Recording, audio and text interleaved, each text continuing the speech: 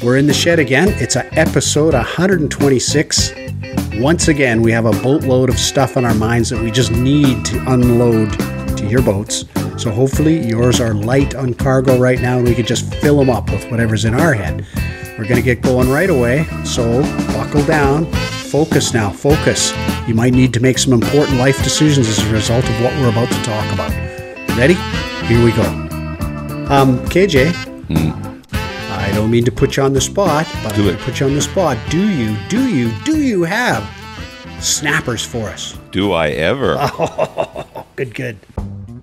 It's time again for KJ's Snappers, wherein our own KJ dog tries to stump the panel with etymological quandaries he stumbled across in his travels, and in which PJ and RJ search deep into their time-addled memories to see if they can piece together the meanings and origins of these terms. So let's play KJ's Snappers.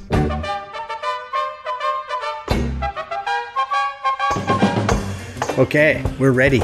Here we go. I got all sorts. Oh, by the way, we got the notice to shut down the Airbnbs. Oh, did you? Oh, that's too bad.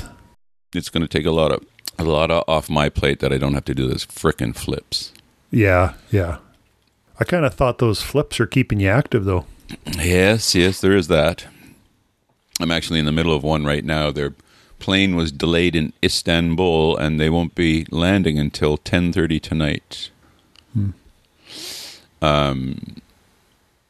First one.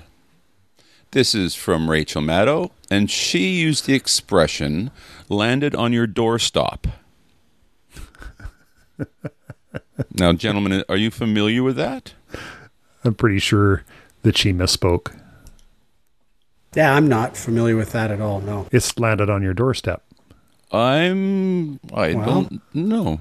Okay, listeners, this is your big chance to finally prove what we've suspected all along, that you're way smarter than us. Write in and tell us where the expression landed on your doorstop may have come from and what it might mean and how it varies from landed on your doorstep.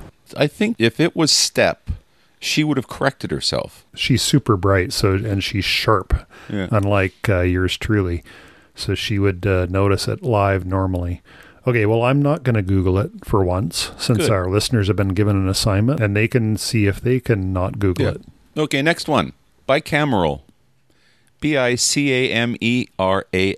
Bicameral. And it was like bipartisan and bicameral.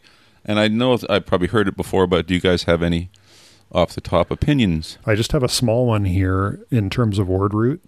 I've heard bicameral before, do not know what it means, but I do know what in-camera means. And in-camera means a meeting that outsiders are not allowed to observe. That's my only guess, is that there's some tenuous relationship, because bicameral is a political term, is it not? Well, that's how it was used here. I think you're right, RJ. That's a good one. That it might just be a private... It's like a private vote. So you don't have to vote the party line. You don't have to report to your party what your opinion in that meeting. Nice. I think that's probably what that means. But I don't know either. I've heard that word before, but never really bothered to think about it, because why would I? Another one for our listeners. Yeah, I got too many other things to not think about. Gin up. Mm-hmm. Oh, I know what that one means. What? It means to make up from whole cloth. You're just going to gin it up. You're just going to put together a bunch of stuff that sounds plausible and present it as fact. Manufactured out of thin air. Yeah. And I first noticed that getting used a lot by American politicians about 5-10 years ago. Like Obama used it all the time. And they gin this up out of nowhere kind of thing. It might be related to the game of gin rummy. I've always wondered about where did it actually come from. What is a cotton gin? Yeah, that's where I was going. Cotton gin strips cotton out of cotton bowls and makes it into something that you can use. You don't have to hand harvest it out of the cotton ball. What are they? Cotton gin. Yeah, it just takes it and lays out the fibers in some way that they can be much more readily manipulated, I think. Yeah, it's a sort of almost a manual machine, but it's like a comb of some sort. Yeah. Yeah, but usually they had a generator and a big wheel and a great big long leather strap that was attached, and it rolls around. And Yeah, Okay. Eli Whitney. And I think the idea is when it was first I'm just going to make this all up. Okay, this is just me talking, but I think it's when cotton gins first came along, they were regarded as miraculous, so that out of this mass of stupid cotton balls, you got this lovely, miraculous bundle of something useful, a cotton bale, I guess. I don't know what you got out of it, but it was like a transformation, a miraculous transformation. So if you gin something up, I think the idea would be you take a bunch of nothing and you make it into something. Ah, good one, I Skinny. think. Well, I'm going to... Okay, now go. I have done some real-time follow-up here. Attaboy. This is from Grammarist.com. They're saying there's a number of theories. The first theory is that gin something up came from the phrase to ginger something up. Ah, This refers to the practice of applying ginger to a horse's delicate parts before it is shown for auction to make the horse appear lively. Jesus. wow. Wow. But then, so if you gin something up, the implication would be you are dealing with something real, but you're dressing it up to make it look more viable or vivid or attractive, right? Yeah, the horse's kind of liveliness has been ginned up. Yeah. It didn't exist before, and now it exists just by applying a little ginger. Well, that's pretty great. Fascinating. That's a lot more fun than the stupid cotton gin, for sure. It originated in the United States in the late 1800s, which is probably around the time of the cotton gin, right? I think it was much earlier. I think the cotton gin was in the early 1800s. Yeah, okay. Has gained popularity again because of its use by President Obama. Nice. Yeah. Daylights, as in knock the daylights right out of me. Where did it come from? Well, what specifically does it refer to? Like it knocks you out? So you go down and you can't see daylight anymore? Like, Yeah, I mean, in general, the phrase means to knock someone out or to beat someone up badly. Knock the daylights out of you could be more generally used as, yeah, he knocked the daylights out of that theory. I'm going to fully manufacture out of thin air. I'm going to gin up another definition here. And it is that basically daylights are some kind of thing that provide light, like a light that is akin to daylight. And if you knock them out, you're plunged into darkness. In other words, so when you get hit hard enough to be plunged into darkness, someone has knocked out your daylights. Sounds about right. yeah, but it's often used as like, oh, they said something and it just knocked the daylights out of me. Right. Well, it's often used as an expression of how thoroughly something has been done. Man, he presented the daylights out of that paper on tuna fish. Like, you know what I mean? It's just used as it, but I think the origin is, I'm going to go with a daylight was a particular kind of light without which you're in darkness. I'm going with that. Nice. Damn it. Okay. Just Googling around here, I've been reminded that another use of the phrase is to beat the living daylights out of something. Right, And right. I think living is just one of those pointless, The living daylights. what do you call them? Modifiers, right? It's like, holy flapping doodles. Well, what's a doodle and why does it flap? What's a daylight and why is it living or dead? Like, I don't know. Well, Nice. in the 18th century, daylights referred to eyes. Oh, nice. Yeah, those are the your eyes Yeah. are open, they let the day in. Yeah, nice. And if you look at a door, those little glass windows beside the door are referred to as lights in the architectural world. That's the first thing I thought of, but then I thought if you knock those out, you're still going to have light. Geez, I'm O for everything except storytelling. Here's another one. It's not really a snapper, but I told you guys I did this cameo on Lucy's thing, so I was getting messages from the producer. And she said, oh, we're just leaving here now, so if you leave your place now, we'll probably meet up at the same time. And I replied, 10-4. Yep. And she gets back to me and she says, What? I'm not sure what that means. Can you, what is 10-4? What language is that? She must have been young. Yeah, they're all very young. So then I get onto set and I'm talking to, I think somebody I know because everybody's in masks. And I said, do you know what 10-4 means? And she said, no. I said, in what they call those, what's the unit in the truck? CB. Yeah, CB talk, right? It's just radio talk. Yeah, it's yeah. radio communications. Yeah. Because I know on film sets, if you got to go to the can, you say, I'm going 10-1. If you go into lunch, you say you're going 10-20, or you're going off the air for a while for some reason. There's a whole raft of Well, even what's your 20? Yeah. Anyway, that's just a little offside there. Okay, here's the next one. I'll spell it Elegiac. Elegiac, I think. I've heard the word before. Best guess is it's got something to do with the word root of elegy, Yeah. which is what? An inheritance? No, an elegy is, so if somebody dies and then Yeah. somebody gets up to make a flattering speech about that person and a reassuring speech about where that person is now, they are said to be giving an elegy. So if you speak flatteringly of somebody or in a way that causes them to be regarded as happy and safe and reassuring, you've reassured somebody about them or it, I think you are then said to have made an elegiac speech, I think. Nice. So now let's see if I go 0 for 3 here. Well, I would actually read it, but it agrees with you, so I don't think we should highlight that. Okay. It even agrees with your pronunciation. It's got the first syllable is where the accent is elegiac. Elegiac. Nice. Yeah. And it's relating to or characteristic of an elegy. Good. So 1 for 3 for me. I should get credit for swinging for the fences, though, I think. I get 3 for 3 because I'm Googling. Do you guys remember what a prenindle is? A what? I've never heard of prenindle. Prenindle? Prenindle. No, never How do heard you of even it. spell it? PRNDL. Oh, park reverse neutral low. Drive low. Yeah. Yeah. Oh, yeah, all caps. Yeah. Yeah, it's the shift pattern on an automatic transmission.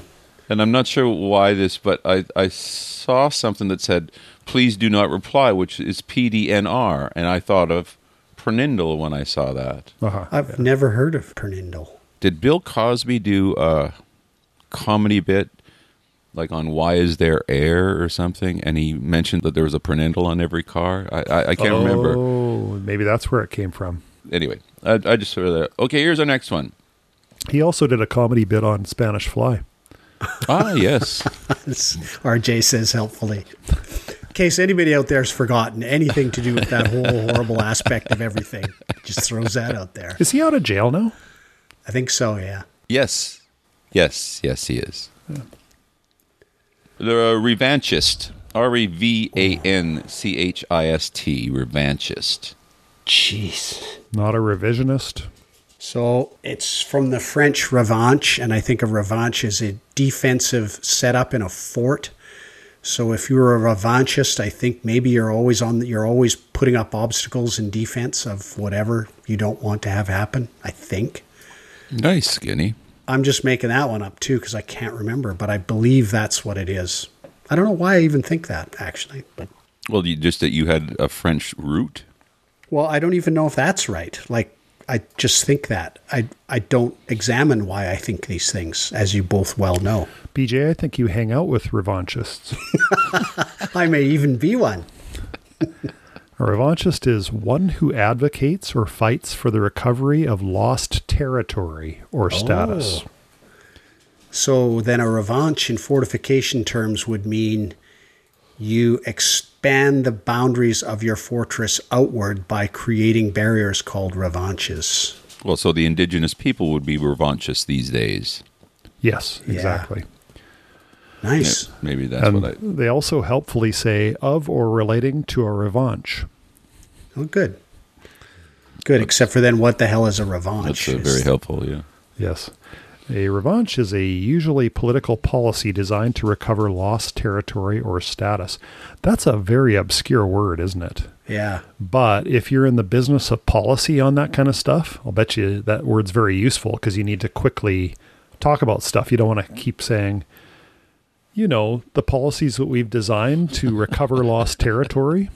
Yeah. Nice. Oh, that's interesting. So then Germany, at the outset of the Second World War, would have been pursuing revanchist policies towards Austria and parts of France. Interesting. Right. I didn't know that. So there you go. What is the reference Nickelback in football? What is a Nickelback in football? Get 5 yards back.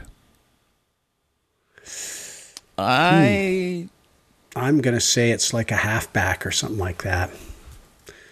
There's a fullback and a halfback, and maybe a nickelback is another name for like a halfback. I don't know. I don't feel good about that guess. You guys are closer than me. KJ, did you have a thought on that? No, but I don't think it's like the nickel is the 5 in yards, but it could be. It sounded like it was a nickelback. It's a football position, I think, but it's some sort of blend between two other positions where you don't really do the full role. Just like a halfback is a blend between a back and a fullback, you're a halfback. What does it say, RJ? PJ is on fire today. That's 2 for 5 then. As usual. It's not really. In American football, a nickelback is a cornerback or safety who serves as the additional defensive back in a nickel defense. Oh, geez. So Okay. if you're doing the nickel defense, that's when you pull in your nickelbacks and they come from different positions. So it's not a full-time position. Damn nickel defense. I forgot about that. And guys, do you think the band Nickelback actually got their name from that? And something they were taken out of their normal role, which was a jazz combo. And they decided to do a little bit of pop hard rock stuff. That's a good question. I got no idea. They're a Canadian band, though, so you think that would be a stretch, but could be. They could have called themselves Shotgun Defense, and then their career would have been way different. The band changed its name to Nickelback, which originated from the nickel in change that band member Mike Kroger gave customers at his job in Starbucks. He would frequently say, "Here's your Nickelback." Nice. That's fun all by itself. Sounds apocryphal to me. And a shotgun offense, not a defense, just by the by. Okay. Nickelback, that makes a lot more sense than naming your band after some kind of football setup, especially a Canadian band. What is a wonk? That is someone, the most common use that I've heard of it is a policy wonk. And a policy wonk is someone who knows all the ins and outs of how to develop and to implement a policy. And they know they can answer any question about it. But I think the wonk in general is a fancy way of saying a nerd in a way, a person who's completely focused on the minutiae of developing anything. I agree with all of that. And is there IT wonks? Yeah, there's wonks in every field, I think. There would of be. course, It's yes. just that it's one of those terms that's, I have seen it used in a different way from policy. So here's what we have. A person who takes an enthusiastic or excessive interest in the specialized details of a particular subject or field, especially political policy. Oh, nice. So it is, it's normally policy, but you can apply it to any number of things. So it really is first cousin to nerd as well. It really for sure is. Yeah, in a sense, but it really has it has a very clear connotation of fascinated by all the details. So a stamp collector who can speak at great length to how much glue is left on the stamp, or whatever. Yeah. Yeah. Do you got anything there about where it comes from? Like, why is it called a wonk? How'd that word come up? Origin of wonk, 1920s, of unknown origin. Been around. Well, it has the same word root as the English wanker. Nice. Okay, moving right along. Do we want more? Yeah. I got more. I actually was kidding about moving right along. That's kind of interesting. I would have never guessed that.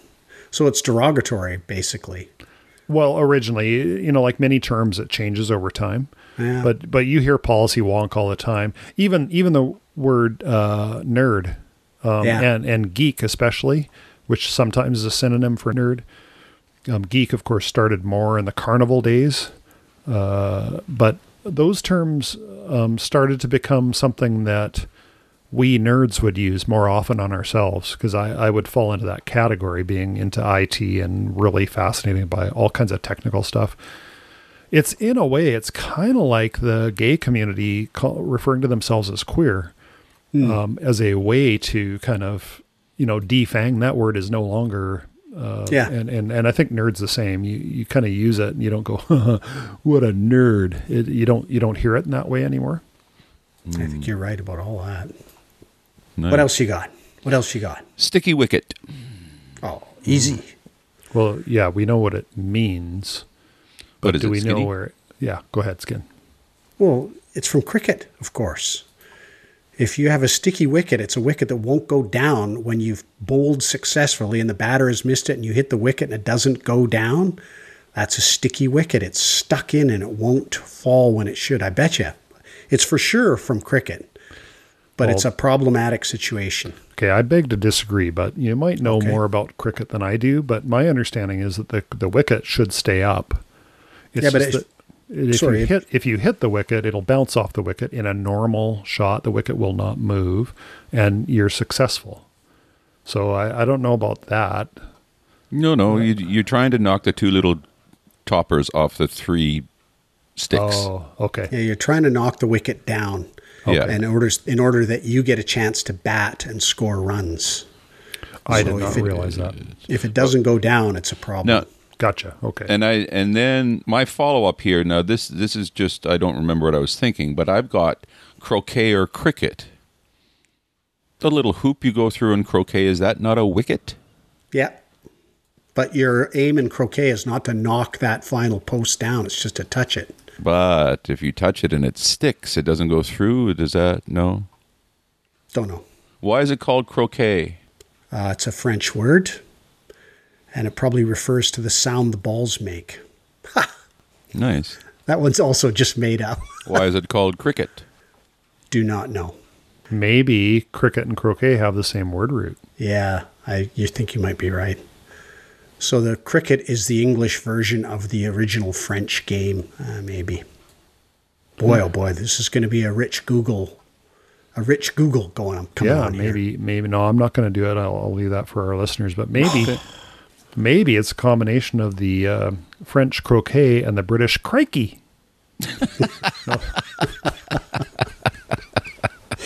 Well, for sure, points for reading on that one. No question about that. I don't know.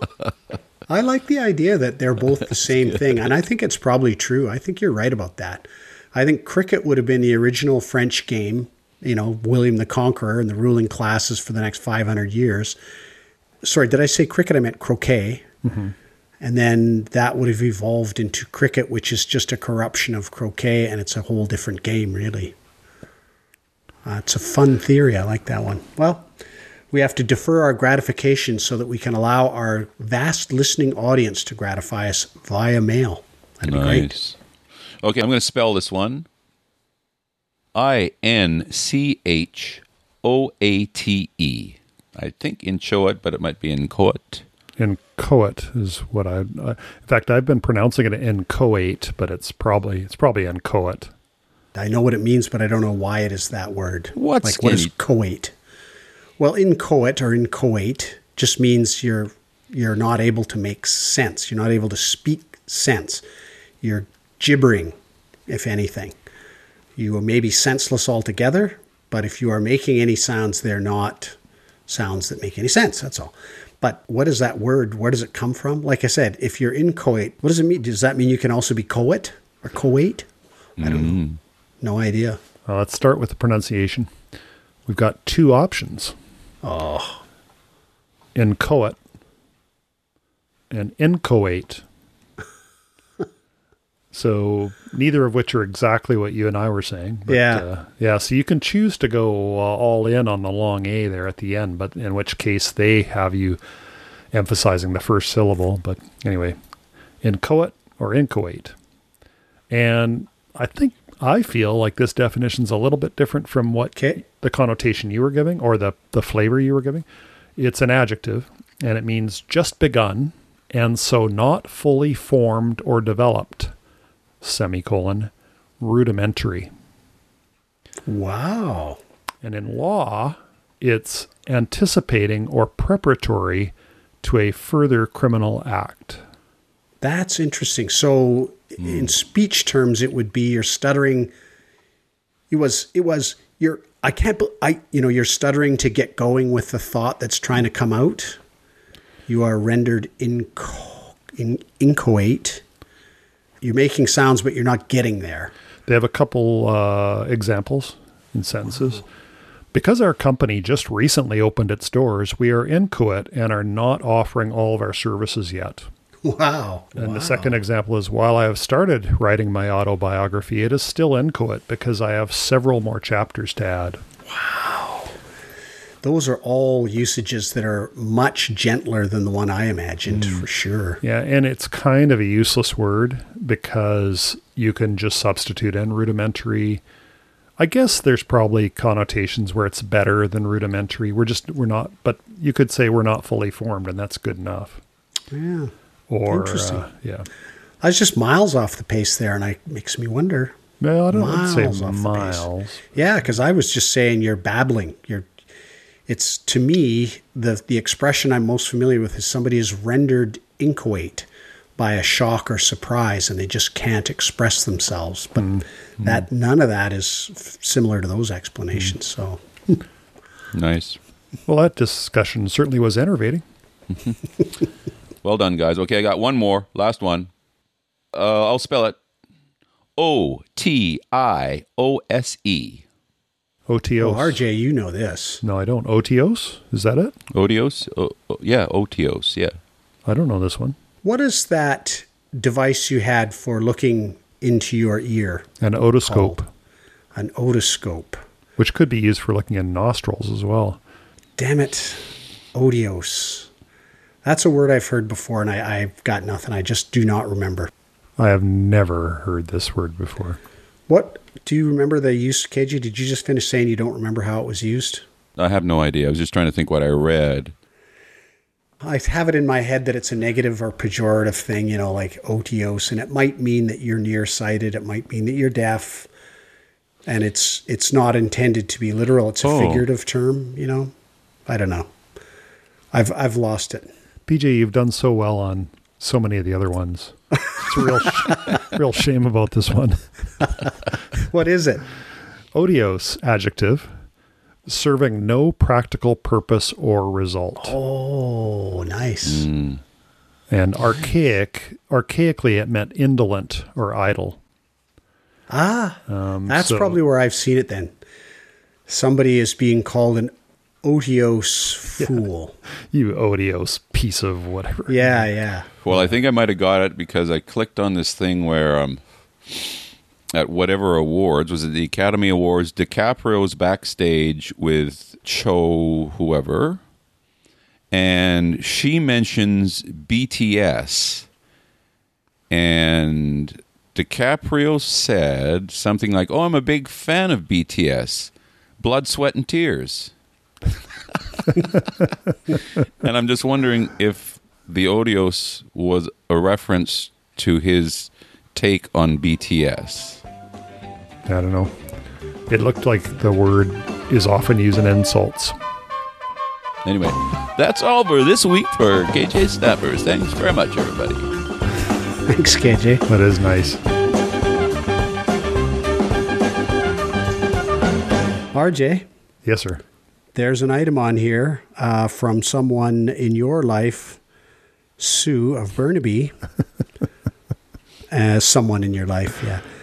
Suggests fanny packs. Discuss. Absolutely. I know it's sort of like, what's the deal with fanny packs? No, it's basically how do we feel about them. And what's troubling for me here is I think you are already on very public record, RJ, as having an opinion about fanny packs, and it's expressed by the fact that you carry a man purse, a.k.a. shoulder bag. I have a shoulder bag, but that's nothing like a fanny pack. I know that, and my thought is you have a shoulder bag because you have some sort of aversion to a fanny pack. That's what I think. Well, I think maybe, like, I tried fanny packs unsuccessfully, but I've never had a fashion aversion to them. I've never had an issue with, because, I think some people would go, that looks silly or something, don't you think? Fag bag is how my brother-in-law used to call it. Oh my God. That was back in the day. Oh. You have some sort of neck beard aversion. And he wore one. That's what it is. Oh, okay. Well. That makes it okay. Some of my best friends. That kind of Yeah. I'm sure that I saw within the last 3 days something in some headline that said, "No, it's a fanny pack." Like, are people trying to rename it? Oh, maybe so. I think that's been going on for decades. Oh, the attempted renaming and repurposing, belly bag, fanny pack. It just goes on. And the question is, just, are you in favor of that kind of thing or not? Sue was chatting with me about it because apparently people are wearing them again now. They're in style, but nobody ever wears them as a fanny pack. And they were always peculiarly named because I think most fanny pack wearers would wear them in front, correct? Yes. Maybe when they were originally designed, they would go around the back, hence fanny pack. I still have one that I use for hiking, and it has a couple of water bottle holders. And is it around the back? You put stuff in it. It's definitely around the back. It's not at all convenient to have it in front. It's probably too big. Okay, there you go. I don't love it very well, but it's better than carrying a full pack all the time. Yeah. Like if you're going to go for a 4 or 5 hour hike, you pretty much better bring some stuff with you. But you don't really need a whole day pack for that. For a 4 or 5 hour hike? Yeah, you just need you need to bring water and a snack probably. You probably want to have a snack. But to bring a whole day pack for that is pointless. I don't know if it's a 4 or 5 hour walk. I'd probably want to put in a card table in there, a couple chairs. Hey, were they ever worn over one shoulder, down like a bandolier? That's what Sue is saying, that the people do now. They kind of will wear it over the shoulder. There's different configurations that people use them. So it's the man purse evolution. But it's almost like, though, the other one, you got one strap on your shoulder, the body of the thing in front of you, but then the other strap, there's nothing to really attach to down there. Wait. I think there's just only one strap. Yeah. Yeah, I know, but it's together. So it would usually hook around your whole waist. But if it's one's on your shoulder, the other one's going down to where? Your side. You connect it up. Yeah, you buckle it up and then put it over your head. Yeah, I know. Yes, but I'm saying what you're even talking about. One side is going to be dangling. It's not unless you sort of got underneath a love handle or something. There's nothing down your side. It does dangle. It's on your side. But it is clipped up behind you. Yeah. No, I know it's all together. So it's on your shoulder is where all the weight is.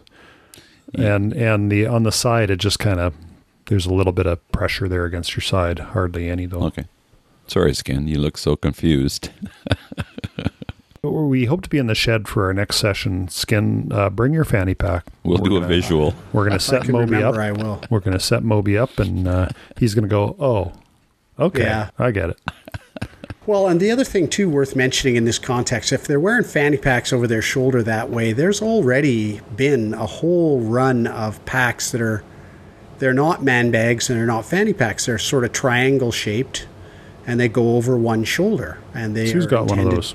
Yeah, they're quite popular about 5-10 years ago, and still in use all over the place. They still sell them at MEC and stuff like that. And so I don't know why you would take your fanny pack, which is designed and shaped to go around your waist, and drape it over your shoulder unless you had some kind of self-consciousness about being labeled as a neckbeard or something. I don't know. Listeners, do you have fanny packs that you still use? Do you call them fanny packs? What's your opinion? If you're good people, you probably do. I only say that because I have one and I do still call it a fanny pack. I don't love it, but I still do use it. Nice. I wouldn't use it to go to Walmart or something, though. Foosball players used to show up to the table with them because they'd pull their wraps out, the things that wrap the handles, make them more comfortable. Yeah. Any other accoutrements like gloves or whatever? It's a kind of fun one. So generally speaking, though, if we go back to the pure fanny pack, how do we feel as a panel? Would you wear one? And what context would you wear it in if you did? I'm not averse to it. As a fashion item, I have no shame in that regard. But on the other hand, I've never found them to be comfortable. Yeah. Just doesn't fit my waist properly. KJ? I'm going to go with RJ. I like the word averse. I'm not averse to that, but I don't have any reason to. Like anything that can fit in a fanny pack in my world fits into pockets. Yeah. Yeah, and that's the general deal. Is it is intended to take the load off your pocket resources. I'm with you guys both.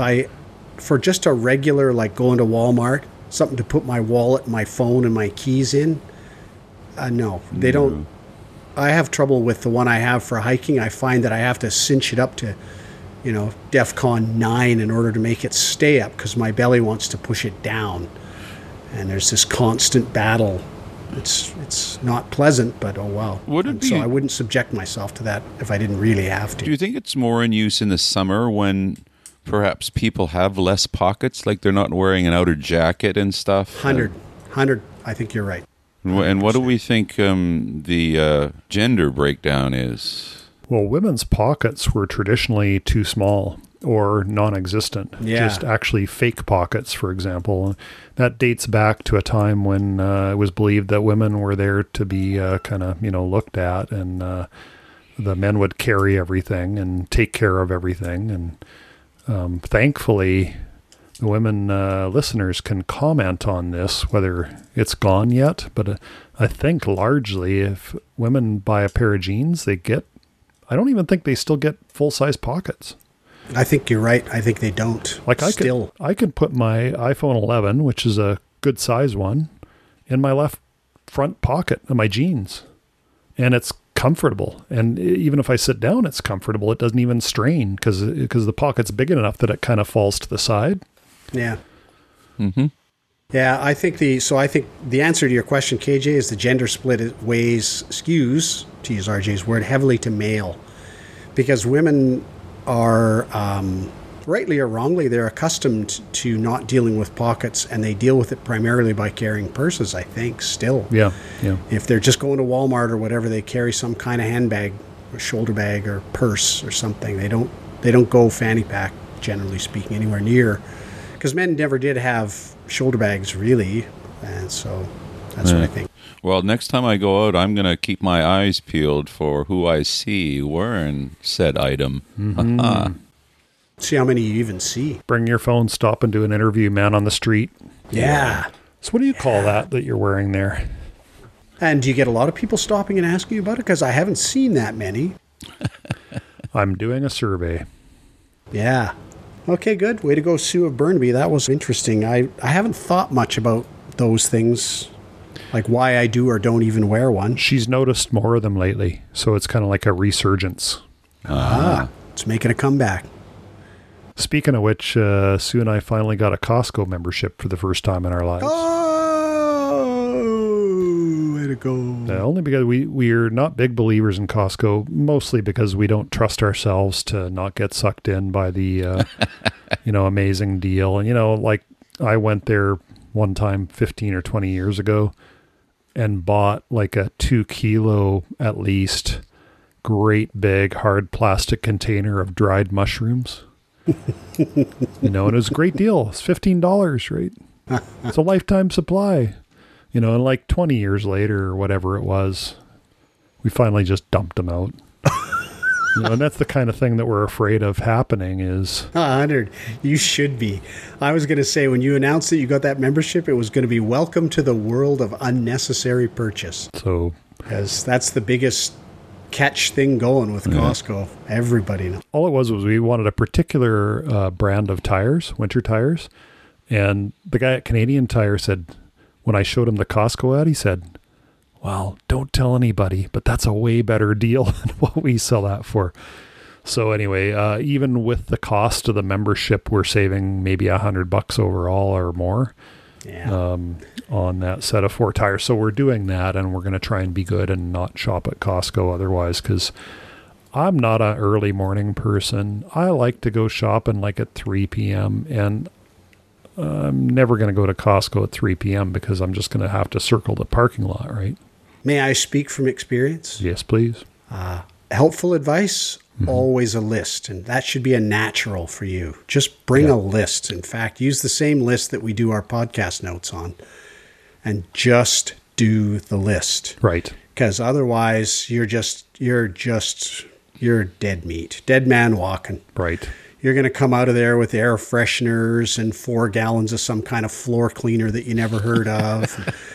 2 different kinds of coffee that you thought might be interesting. And oh God, it's just a nightmare. There's that old cartoon of the station wagon driving away from a Costco with a giant box of Cheerios strapped to the roof. There's that too. You'll go in there. You need stewed tomatoes. Well, you can only buy those by the dozen. Speaking of multi-year supplies. Yeah. And the other thing is, you would go to the same Costco that I do, which is probably the Willingdon one. Yes. Probably. Yeah. And it is quite interesting. You would think that on a weekend would be absolute death to go there. And it usually is. But several times I've been surprised negatively on the middle of a weekday, like going a Wednesday afternoon, and it's just absolutely packed. You're circling the parking lot, like you say. And I had a great money-making idea years ago about that, but that's for another time. And then you'll go on a Saturday afternoon at 2 o'clock and just walk right in. Hannah said Tuesday evenings. Yeah, so I don't think there's a hard and fast. I think mealtime is a good bet. Go at 5 o'clock, that's a good bet. Because a lot of people just don't go because they're busy eating a meal someplace. Well, don't you go to Costco for hot dogs? I do, but many people are aware of what goes into hot dogs and keep it in the forefront of their minds, which helps a lot in ever eating another hot dog again. But I don't. For $1.50, I still celebrate the joy of the deal as far as hot dogs go. $1.50 for a dog and a drink just can't be beat anywhere. Pretty sure of it. That's the limit of my advice, though. And it's ironic to me that now that it's just you and Sue, empty nesters, now finally you get a Costco membership. Well, I imagine we're going to use it, but for now, we're not even thinking of making lists because we're not even thinking about going there. Yeah. But what did the membership cost? I think it's $60. Oh. And I have to take the car there. I think the appointment was way the heck out as well. I think maybe it's 1 or 2 weeks from now. I'm going to take the car there. So presumably while they do it, because they do it while you wait kind of thing, then I will stroll through. Yeah, get the gigantic shopping cart and just start throwing random big things into it. Stuff you never even knew you wanted, but suddenly you can see it all unfolding in your mind. Oh, a marble floor in the bathroom would be great, so I'll just buy this 100 pounds of tile. Oh, geez, I always wanted, It's awful. Well, we'll be good. Yeah, good luck to you. Good luck to you. Thank you. And Griffin and Hannah, I'm sorry about your inheritance, but oh well. Yeah, that's right. There goes the inheritance. I just recently upgraded from the basic 60 to 80, and now I'm having the 2% back. Because they handily it's always the same, right? They know how much I've spent. They just run a little app and they tell all the cashiers, when somebody gives you their card, just push this button and it'll tell you how much they've spent. And if it's over this figure, call one of the supervisors and they'll pitch them on an upgrade to their membership, because if they spend that much here next year, their membership will be free. Right. Basically. Well, you got a good deal because I think the normal price for that is $120. Honestly, I didn't even know. To me, it's like the subscription thing. It's one of those things I should pay attention to and simply do not. Mm-hmm. For all I know, I'm still buying some executive membership that entitles me to a bunch of privileges that are absolutely irrelevant to me. I just don't know. Do they accept both major credit cards? Visa? No. Yeah. Okay. No. Which one do they accept? MasterCard. And they'll pitch you hard on a MasterCard. Oh, that's okay. I already have a MasterCard, so I'm good there. Yeah, it drives me nuts, but they just do MasterCard, I'm pretty sure. Oh, that's very interesting. Susan has a Costco card, but you're right. I don't see bills on the Visa when I do the Visa. Yeah. How does she do that, I wonder? She might do it by debit. And here's a fun question or a fun admission on my part. Angie, the accountant, asked me right out of the clear blue sky the other day, why don't I ever use my credit card? Why do I do everything by debit? And this will come as a bit of a shock to you guys, but I have to confess that I have a slight propensity to argue everything all the time, no matter what. And she said that to me, and there was a little pause, and I just said, geez, you know what? I don't actually know at all. It's stupid. Like, I have a credit card because it gives me some sort of benefit, whatever it is. Why would I not just do it? It's just... Well, the key, of course, is if you're going to pay for everything with your credit card, you want that automatically set up to be paid for out of your checking account every month. Yeah. So you don't even have to check on it. Yeah, absolutely. And I think that's the reason from way back in the dim past someplace, I was afraid about out of control credit, and I just didn't use it. And so dumb. Well, Susan does most of her traveling on her Visa points, like literally most of it. Yeah. This is what I mean. And I don't even know. I have the benefit I get out of my current Visa is points of some sort. And points are, listeners, do yourself a favor. If you're on a points plan, have a good long, hard look at it. Because generally speaking, it's like a currency that you have no control over. And if you get a whole bunch, you can bet that a whole bunch of other people get a whole bunch. And then the people who run the program will simply devalue your currency, as they may do. And they may devalue it by straight up saying the same product costs more points, or by changing the value of products that are available to you to redeem those points against. So, is that fairly common, Skin? Oh, it's 100 common. It's absolutely the thing. Oh. And our friend Terry O'Reilly at Under the Influence did a whole podcast on points programs, where they originated from and why they work for the companies that run them. And those things that I just said are the big reasons. It's currency.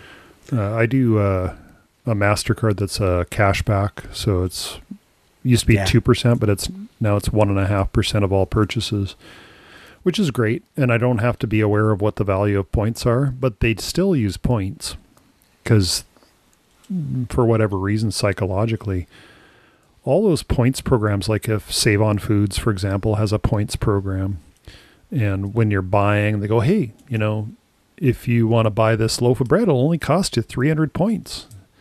And you have no idea what a point's worth, but it sounds great.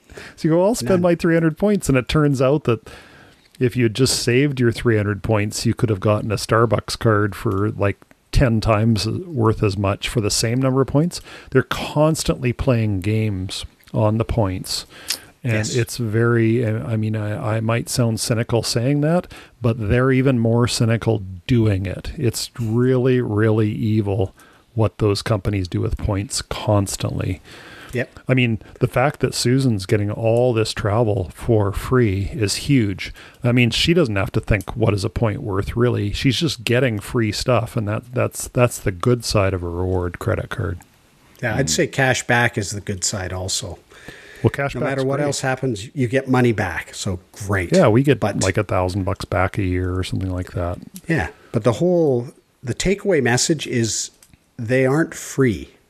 Those points aren't free, and the cash back isn't really free either. Like, it is after you spend a certain amount, but you got to spend a certain amount. Well, no, for ours, there's no fee. Okay, there you go. So it's totally free, except for the fact that I'm using it, and Susan's card's going to be the same. The retailers have to pay for every time you use it. And the retailers have to pay more than regular credit cards. It's highly unfair to the retailers. So like when I use my card, the retailers might actually have to pay the credit card company that 1.5% that I'm getting back. Wow. Instead of the normal 0.5%, or I don't know the exact figures, but they're actually substantial. Oh, I thought Visa was like 2-point-something%. Yeah, it might retailers. Be. It might well be, and it might be 3-point-something% when I use my card. But the bad news for that is poor retailers, actually poor consumers, because guess what? The retailers have to boost their prices a little bit to pay for all this. Yeah. And so even though I get to benefit from all that, don't. It's a fleeting benefit, really. Well, it's chasing your own tail. No, I get to benefit from it, but mom and pop that are buying from it with cash, they're paying for it. Yeah. The people who pay cash are that vendor does not have any fees from the use of cash or debit card for that matter. Right. So they get a larger profit margin on a non-credit card thing. Yeah. Oh, I would love it if all points programs were outlawed. Yeah. I don't think I would mind. I'm sure a lot of people would really scream, but I really do believe they're just not free. One way or another, they're not free. And the big winner is not you, the consumer. The big winner is what they are is they're company. paying for information. There's that too. They're also making you feel you get a great deal when you're really not getting that great of a deal in general. But they also are learning all about you and your spending habits and what do you get excited about and what should they pitch to you. Yeah. And a lot of them are really insidious. They're this week's offers. And so now it's gamified. You have to go in and look at this week's offers and think about, well, what's good. And because you don't really know what points are worth, you just kind of choose something that they pushed you into and already raised the price on. And it's just, there's a lot of bad stuff going on with points programs. Well, that's, I hope we have something uplifting to close with because that was a harsh downer. Yeah. What did I see recently? Well, no, Dave Chappelle. You guys ever watch Dave Chappelle? Not recently. KJ? I think so. Some time ago. I was he a bit of a hit with the kids? Maybe. I think he's a bit of a hit with people who are not in favor of political correctness. Oh, okay. Yeah, but there's a lot of comedians that fall into that category. The idea is to be really outrageous, to say things that are definitely not politically correct, but you kind of own it so much, and it really gets the audience laughing hard because it's kind of shocking. And some points can be made along the way. But I watched what he claims to be his last stand-up special for a while, called The Closer. Netflix. Highly recommend it. Spend a while, I look at the guy and sometimes he really bugs me because he clearly thinks the world of himself. If you're measuring yourself on how popular you are, I think that could happen to pretty well anyone. Like, he's wildly popular. He charges massive amounts of money for these specials. Well, hold on a sec here. We're wildly popular. Yeah. And we're just normal, humble, not full of ourselves people. Well, what are you talking about? Well, it pisses me off when people come up to the table for an autograph. Well, I mean, that doesn't it get on your nerves sometimes? Yeah, but it's the price you pay for the pleasure of our company being published to the world every, couple, 3 weeks. That's, just think of it that way, or wear a disguise. That's what I do. I put on a fake beard and hair whenever I go out. It's pretty fun to watch him work because he's saying outrageous stuff, particularly because he's not 100% in the woke community around the trans stuff. He speaks, part of that, he spends some time talking about J.K. Rowling and how she's been cast badly. And it's fun because the camera's panning out to the audience and you can see maybe a couple glowering and they don't spare that. The camera, I think they're personally picking up the people who are not very amused by what he's saying. What makes it more potent? I didn't agree with everything he said, but I still totally enjoyed watching it. Just watch this guy at work. And, I highly recommend it. I don't want to say too much because I'm not going to, we already wore out our lifetime of spoilers with The White Lotus. So, good show.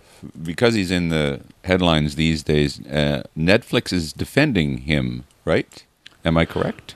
It could well be because articles like from 3 days ago were saying, yeah, we're going to see him taken off. He's going to be off Netflix now. People are really pleased. And here I watched him on Netflix. I think it was last night. So he has not been taken off, and good on Netflix. Well, and also he said, oh, they're going to cancel me? That's great. Like, he was just going, well, if that's what they do, that's what they do, Yeah, I just love that he's purposefully purposefully trying to get people angry at him. He refers to himself as a transphobe throughout. Jeez. And I don't... That'll do it. Yeah, and I don't think he's a transphobe at all. But he doesn't let you in on that. This is just my opinion. He doesn't say, hey, come on, I'm just kidding here. No. I just love it. I just love watching him work. Guys, I got to kind of get going. Okay. Yeah, same. Because I'm going to watch episodes 3 and 4 of White Lotus tonight, believe it or not. I watched 1 and 2 last night, and Alan Morgan is coming back, and we're going to watch 3 and 4 tonight. Oh, that's awesome. Maybe even more. Okay, we made it to the end. Hopefully, you did hear some stuff that was of use to you. I don't know if you did or didn't. Even more, hopefully, you heard some stuff that was just fun to hear. You can tell your friends. When you do, make sure you tell them where you heard it. I think that's all I got. I don't think I have another thing to say other than thank you for being here, and thank you for coming again soon if you get a chance. We're still going to be here, still going to talk. So take care of yourselves till then, and we'll talk soon. Bye-bye. Bye. See ya.